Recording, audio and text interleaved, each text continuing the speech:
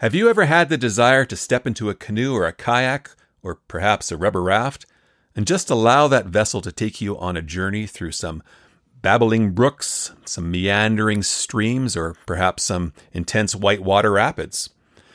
If that has been on your bucket list, then I think today is the day that you will enjoy listening to this podcast. Today I got to speak with the founder of the Tatshenshini Rafting Expedition, a gentleman who has recently been inducted into the Yukon Sports Hall of Fame, and I was fortunate enough to catch him on a sunshiny day without his butt in an actual boat. That's a rare event because I'm sure that's where he's heading now. So without further ado, I would like to introduce to you Mr. Bob Daff from Tatshenshini Rafting Expedition. He's waiting for us on the other side, so let's cue the music. Here we go. Welcome to My Amazing Yukon Life podcast. It's time now to sit back and fill your gold poke with nuggets of knowledge as we pan through stories of desperate struggle, wild adventure, love, despair, and untold fortune, recounted by those with the tenacity, determination, and grit to survive and thrive amidst the magic and mystery of Canada's Yukon. And now, your host, affectionately known as Trapper Dan, Yukon's Renaissance man, Daniel Haley. Welcome, everybody, to My Amazing Yukon Life podcast, episode number 003. Today, I'm thrilled to have this gentleman on the show. He has recently been inducted into the Yukon Sports Hall of Fame. He's an entrepreneur, an adventurous spirit, and generally a humble human being with multi-talents. He's been an inspiration to many paddlers throughout Yukon and the world. And I'm fortunate enough to get him today on the show, which is surprising to me because when it's sunshiny out here, there's usually water that's roaring, and this gentleman needs to be in a boat more than a duck needs to be on water. So without further ado, Mr. Bob Daff. How are you doing today, Bob? Thank you very much. It's a pleasure. Yeah, life is good. Good. Question is, for you to start with, what brought you to the Yukon of all places? Because I don't believe you're from here, are you? No, I was born in Belgium, and in Belgium, my parents bought me books of kids that was having all sorts of adventure in Western Canada, named Andy and his dog Bessie. And I read those books as I was growing up. When my parents immigrated to Canada, when I was old enough, I bolted west because that's where Andy lived, and that's where I wanted to live and be. Oh, isn't that funny that a book has actually brought you in this direction? Because I've asked that question to a few people before, like what brought them here, and sometimes it's just a little happenstance conversation with somebody for a minute or two. But yeah, for you it was a book. That's impressive, isn't it? Yeah, and dealing with German tourists, I kept asking them, what brought you to Yukon, what brought you to Yukon? And they all read Jack London in grade 8 and 9, and so it was in their mind. That's when I realized the same thing happened to me, actually. Well, isn't that funny? Because that completely harkens to my past career here. I was a teacher of English, grade 9, and that's one of the books we read. So you're right on the mark with that. It's a great sense of freedom living up here, and I think that's what a lot of people are searching. Yeah, I think so too. And you've seen your share of tourists, through the businesses that you've been in, several businesses. Mm-hmm. What year did you come to Whitehorse exactly, or did you come to Whitehorse directly? No, my parents immigrated to Montreal when I was 15 and never really liked the big city. And when I was 18, I bolted west. And so it was 69 by the time I got in Yukon. Oh, what was that like in those times? Like, what's one of your vivid memories from that 1969 era? Main Street was the only paved street, and they still had boardwalks. And it was a really small town, and it was very, very different. Yeah, pretty Dawson-esque, I guess, in some regards. Yeah, very much like, and then once you spend a couple of winters up here, then people are really warmed up to you. Did you actually move right into Whitehorse and stay in the city since you arrived here? I moved to Whitehorse and I got a job on the highway on Ains Road. And so that kind of stole my heart right there as well. So, that's where we're doing all the rafting and spending a lot of time. Okay, so were you right up at the Blanchard River there for the highway crew? Blanchard River in those days was a pumping station for the pipeline. We were at camp at Mule Creek, and then we were rebuilding the highway. So we moved camp from Ains Junction all the way to the border. And was that actually a park at the time? That's way before my time. I didn't get here till 96. No, nothing was a park. Kluane Park was not a park. Jean Chrétien made it a park when he became a minister under Pierre Elliott Trudeau, so that's quite a way back. But nothing was a park. It was just a dirt road, a really slow, meandering dirt road to drive. Mm-hmm. When you moved up here, like you said, most of the roads were dirt other than the paved main street of Whitehorse. Yeah. What? All the roads were made out of gravel. It was just the norm. And how about all the steamships? Were they all parked by then? I think that was the end of the era, was it not? The steamships were parked, but I was here the day the 2 steamships burned down in Whitehorse there. Oh, yeah. Geez, I saw pictures of that at the Airliner Hotel. Mm-hmm. What a tragic event. Yeah. Mm-hmm. So when you came here, was it your intention to just paddle some of the rivers just for your own enjoyment, or were you sort of thinking outside of the box and maybe creating a business? No, Andy in his book actually never paddled. But when I came here, I bought a 13-foot Simpson Sears canoe, and then I got on lakes and rivers, and then that was it. I was hooked. Mm-hmm. And then kayaking too, of course. That came about.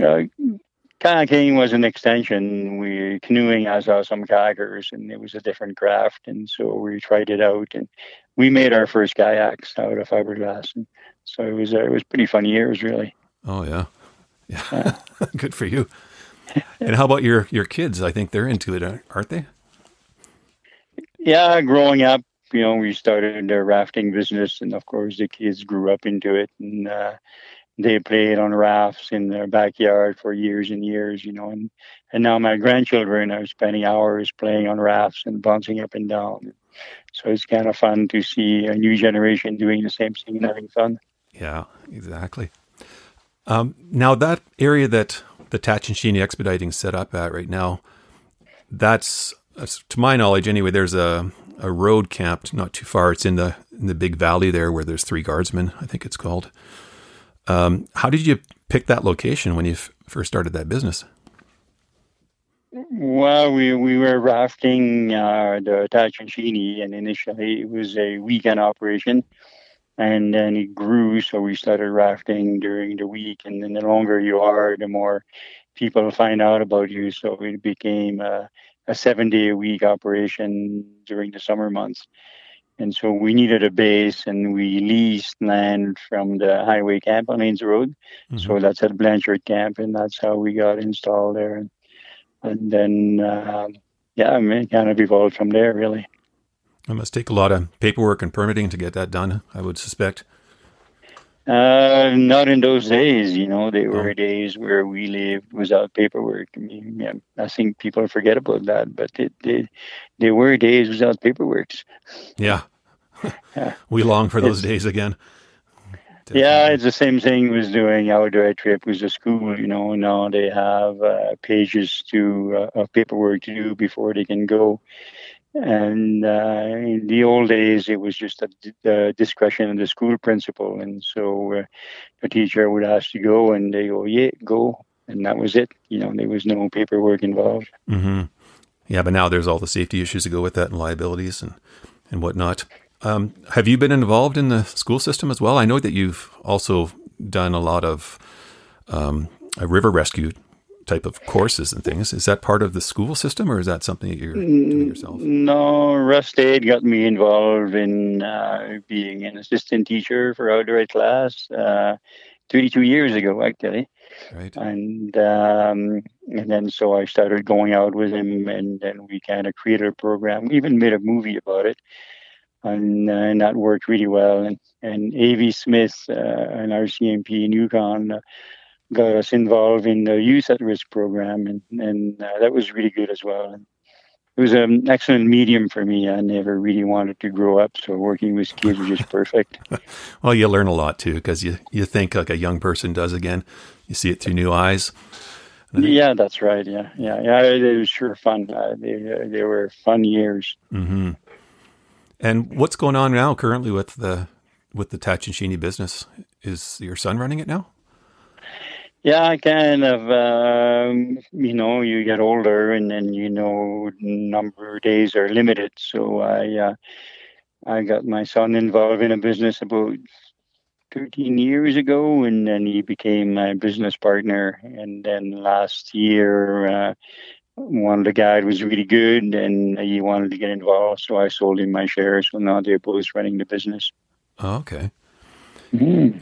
When you show up at the Blanchard camp, what does a person have to learn and get geared up for exactly? We usually get everybody in a wetsuit and life jacket. And we give them paddles, buoys, helmets. And then we have a safety talk that lasts about 10 to 15 minutes. And we brief them on how to go down the river in the paddle strokes. And lots of time when the river is high, we'll stop and have another big safety talk above the rapids. And then, and we go down and have fun. We get a tremendous amount of repeat business, so it's always fun to see people coming back. Mm-hmm. And that day trip, you have a lunch as well, don't you? Pull up onto the side of onto the cliff. Yeah, we supply a lunch, and approximately about an hour after we leave, we stop and have a big lunch. Yeah, I think my memory of that was there was one raft has all the food on it. This person's solo. And when they get to set up camp, they somehow get past you as you're rafting, and they flip the raft over, and that becomes the table. And then out comes the food, and nothing tastes so good as having a meal in the middle of that area. Like it's stunning landscape and just the energy of people having fun. Yeah, it's a really positive business because everybody's out there because they want to be out there, and they're out there because they want to have fun, and so you just can't go wrong, really. Mm-hmm. And that's the day trip. That's the only one I've been on. But you say is it a 7-day or a 10-day trip? We do 6-day trips and 4-day trips, and then we do a 10-day trip going down all the way to Dry Bay in Alaska. And then we fly out of there. Yeah. And that's really neat because people see, country that very few people have seen. And there is, lots of time you go down the river and all you'll see is maybe another group, so it's really remote wilderness, and it's a very different feeling, and it's beautiful. You can't, again, just really lucky to be in that business where you can't really go wrong, Oh, exactly. You have happy people doing something that's once in a lifetime oftentimes. Yeah. So just recently, I just noticed in the newspaper here, I think it was the 5th of June. Does that sound like the right date that they've inducted you into the Sports Yukon Hall of Fame? Was it the 5th? Yeah, I think it's around in there someplace. Yeah. You probably didn't see that coming, did you? No, in fact, I was planning to go and explore a little river around Rancheria, and my wife told me, you have an appointment. And I said, no, I don't have an appointment. She said, yeah, you do have an appointment. And so she had to fess up and tell me what it was all about. And but it was nice, but you never get there on your own, The Yukon Canoe and Kayak Club has been a tremendous help in, being enthusiastic and then helping me with projects here and there, so they should take a lot of the credit for it. Well, unknowingly to you, I could probably list a dozen people right now that say Bob Daff. Yeah, he's the guy, like for everything from fixing your bus to figuring out how to fix your wetsuit or patch a boat or a canoe. Like, yeah, you've had an influence on a lot of people, and you may not know that, but I think that's a well-fitting award for you to be recognized. Yeah. No, it was great. It was a great honor, and but I don't want people to forget the other people that were involved and the next generation, like Lawrence Brennan, that is, sure. We taught him when he was a little kid, and now he's teaching kids how to kayak and enjoy waterways, and so it's really nice to see the legacy and the spirit of the club being passed on. Mm-hmm. Yeah, fair enough. No, that's often how it happens. You have to honor the people that helped you get to where you're going. Yeah. And all I ever did want is I wanted to have fun, and so Yeah. after so many years of having fun, they gave you an award. You kind of go, oh, great. Well, speaking of fun, I just read an article a while back here, and I think this might be your quote, actually. You showed up here with a van, a case of beer, and a raft. And that's how you That's started. right. That's when we started rafting. Yeah, before That's hilarious. before we needed paperwork and insurance and all that stuff. Yeah. Now, you've been all over the place, too. I remember, I'm going to say 12 or 15 years ago, there was something at the Yukon Arts Center, and it was a video, I'm going to say Central South America. You took a crew of people from Yukon down there. Does that sound familiar? And they did a movie on this? Yeah, I worked in Chile for about 20 years, and then we went to Africa, and we went to Ecuador, in quite a few places, and Nepal rafting. And I always made an effort to get as many Yukoners out there as I could, and I always offer trips to the Yukon Canoeing Tackle Club volunteers, to I basically say thank you. And so they were Yukon people boating all around the world, and that was a lot of fun. Oh, yeah. I can still remember that like it was yesterday. That was a number of years ago. One of the scenes that sticks in my mind is all these people have kayaks on their shoulders and all their wet gear. They're walking through the airport with these kayaks. I thought it was funny. Yeah. Now we've got pack rafts, so it's a lot easier to fly with. And then I am still actually doing trip with locals, going to different rivers around the world and paddling. Mm-hmm. How about the ones up here? Is there any that you still hearken to get onto?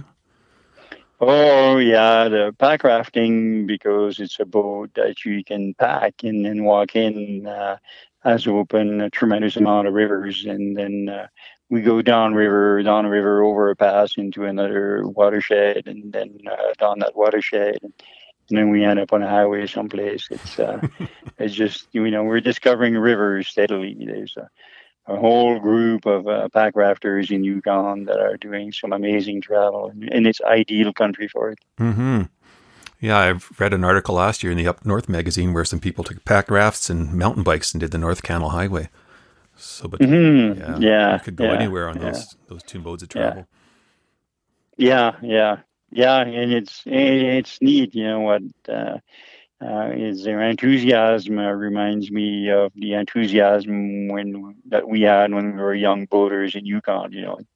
So you're paddling with a whole bunch of enthusiastic young people that want to go here and there, and it's a tremendous amount of fun. I can't believe it, really. Mm-hmm. Yeah. Have you ever found yourself in a situation that you're concerned with, your well-being? Have you been in a awkward place that you couldn't get out of, or?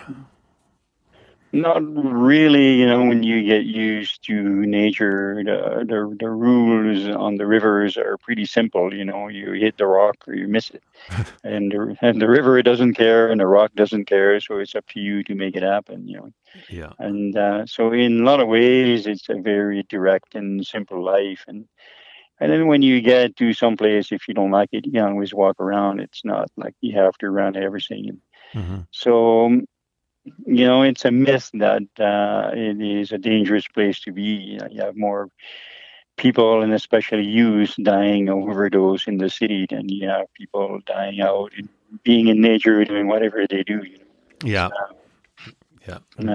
So every time there's an accident or fatality on a river, or even elsewhere, really in nature, it's being used. But you look at a number of stuff that is happening downtown, or it's really a really safe place to be in many ways. Yeah, I couldn't agree with you more. I know statistically they can make things look like they're disproportionately dangerous, but I completely agree. I've done several river trips myself, but nothing as epic as you've done. That's for darn sure.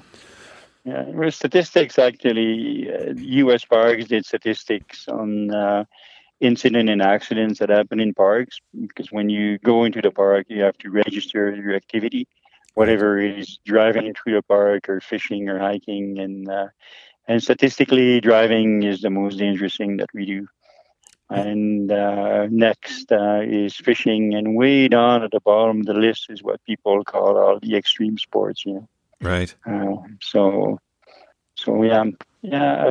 and offer kids a place where they can play and be themselves. Actually, it's probably a natural high. Mm-hmm. Definitely is. Mm-hmm. Now, in the winter, obviously the rivers aren't flowing anymore. What do you spend your time doing? Like, do you Google Map and find these new routes to take, or how do you spend your time in the winter? Yeah, a lot of Google Map, and I guided in Chile in the wintertime for 20 years. And then retired from that, and now I'm spending basically a lot of time being a Canadian Ranger or Yukon Ranger. Oh, nice. And we break the Quest Trail, and we break routes here and there, and we move groups of people here and there, and that has been also a tremendous amount of fun. It's a really good group to be part of. Mm-hmm. Well, they'd appreciate you. I mean, you have medical training as well, and you have rescue training. You have all that stuff. Yeah. But it's also about group dynamic, and working with people, and it's a really nice outfit. Mm-hmm. So, are you the people that also go out and rescue people on those ultra marathons too? We train for that, and we're ready for that, and we lots of time we break up the trail, and then we get things prepared. But yes, they have done quite a few rescues on the Quest Trail, and then the other race that they have right after the Quest there. Right. Yeah. I just looked at another article here. You were talking about what is the Bonnet Plume and the Wind and the Peel River, all the ones that flow north. Is that something you've had experience with too, or are they on? Yeah, we have been running trips up there, and then we have been up there on personal trips as well. I mean, it's a long ways to go, but there's a beautiful area, a beautiful place in Yukon to be. Mm-hmm. And the logistics of getting there, that's kind of tricky too, isn't it? To get out of, would you fly out of Mayo, is it not? It's a little bit harder. We fly from Mayo, and then if you don't want to go all the way to Fort McPherson, you fly out of Tacobar for all those rivers. Okay. So there is, it's expensive, and there's quite a bit of flying involved. Do you have to organize food drops and those kinds of things along the way, or do you take it all with you? No, we're pretty used to carrying all our food with us, for doing 10-day trips and then packing, and so we never need to resupply halfway, or we carry everything with us. So, what's going on with the TAT business right now? Like, we're in COVID times. Is it still up and running? We're able to teach courses, which has been great. We're not allowed to teach rescue courses yet. No. We might be able to do some day trips later on, and so far all the long trips have been canceled because we're traveling to the United States, and they just opened BC, so now we can kind of go into BC a little bit. Mm-hmm. But and there's a restriction from people coming in; they don't want a quarantine coming in, so. Right. So it's basically, we're probably 90% down, but we have no debts, so we'll survive the year. Oh yeah, no, kind of go from there. Yeah. Yeah, and you have a following here. I mean, people aren't gonna see you go high and dry. There's no way. You've been doing that, what, 40 years now? Was it 45 years? Yeah, it is. Yeah, 40 years. Yeah. Now, correct me on my geography, but does the Alsek and the Tatshenshini merge at some place, at some point? They do. They merge right before Dry Bay, about maybe 40 kilometers from the ocean. Okay. And it's also, historically, it is the Tatshenshini used to be called the Alsek, and the Blanchard used to be called the Tatshenshini. And what we call the Alsek now used to be the Kaskawash, going all the way down to where they both meet. Okay, and there was a glacier there, was there not? Is that the Kaskawash Glacier? The Kaskawash Glacier was in the news not too long ago because it receded and the water diverted, and instead of going into Kluane Lake, it's all going down into the Alsek now. Right. So the Alsek levels have been up, and Kluane Lake has been dropping. Right. And then our Lowell Glacier and Twismuir Glacier, and both of those glaciers have been surging back and forth. And I don't think people realize that even nowadays that these glaciers surge and threaten to plug off the river. But 400 years ago, the Little Lake surged and plugged off the river, and Haines Junction was a lake. I heard about that. Right. As you drive past from Haines to here, there's a high sandbar, gravel bar on one of the mountains, and that's the only explanation is that was actually a lake at one time, wasn't it? Yeah, when you go down the Alsac, you see one area where you can see all the different water levels of the lakes as they drop down. Mm-hmm. Yeah. It's really noticeable. Yeah. Mm-hmm. Well, you've had some good adventures, great adventures. Yeah. We're all living vicariously through you, my friend. We truly are. Yeah. Yeah. Well, I thank you for your time. I will definitely put a link up to the Sports Yukon Hall of Fame, and I hope you have some more adventures going up north or wherever these next little map reconnaissance missions are taking you. Oh, yeah, I have no intention from retiring from doing trips and having adventures. Yeah. So, yeah, life is good. Nothing to complain about, really. Yeah. Well, congratulations again, and I will definitely bump into you in town, and appreciate your time there, Bob. All right, thank you very much. You have a good day. You too. Take care. Bye-bye. Bye-bye. That was Bob Daff, the founder of Yukon's Tatshenshini Expediting. If you find yourself in the territory and you're looking for a fabulous day out, definitely get your butt in a boat. Get down there on the Blanchard River. Check it out. Your face and your diaphragm will be sore from laughing and giggling and screaming so much during that one day that you'll probably come back for the 7 or 10 or 12 or who knows what day trips that they offer. And it's one of those must-do bucket list things when you're here. I'll include in the show notes how you can book online through the Tatshenshini Expediting website. And I'll also include a link to the Sports Yukon Hall of Fame, where you can read about its newest inductee, Bob Daff himself. And I'll also put that on the Facebook page and My Amazing Yukon Life website. And I'd like to give a big thanks to those who have already subscribed to the podcast. I certainly appreciate your support. If you're still on the fence, just hit the button and you'll get in the queue for the next podcast when it comes out. And I hope you enjoyed the show and the variety and uniqueness of each of these podcasts and find a little humor, some inspiration, and perhaps a little life lesson nugget in the bottom of your gold pan. Until next week, I'd like to leave you with a quote. The rules of life. Rules of life, number 1 and 2. Number 1 is never quit. Number 2, always review rule number 1. Until next time, take care. Talk to you soon. Cheers.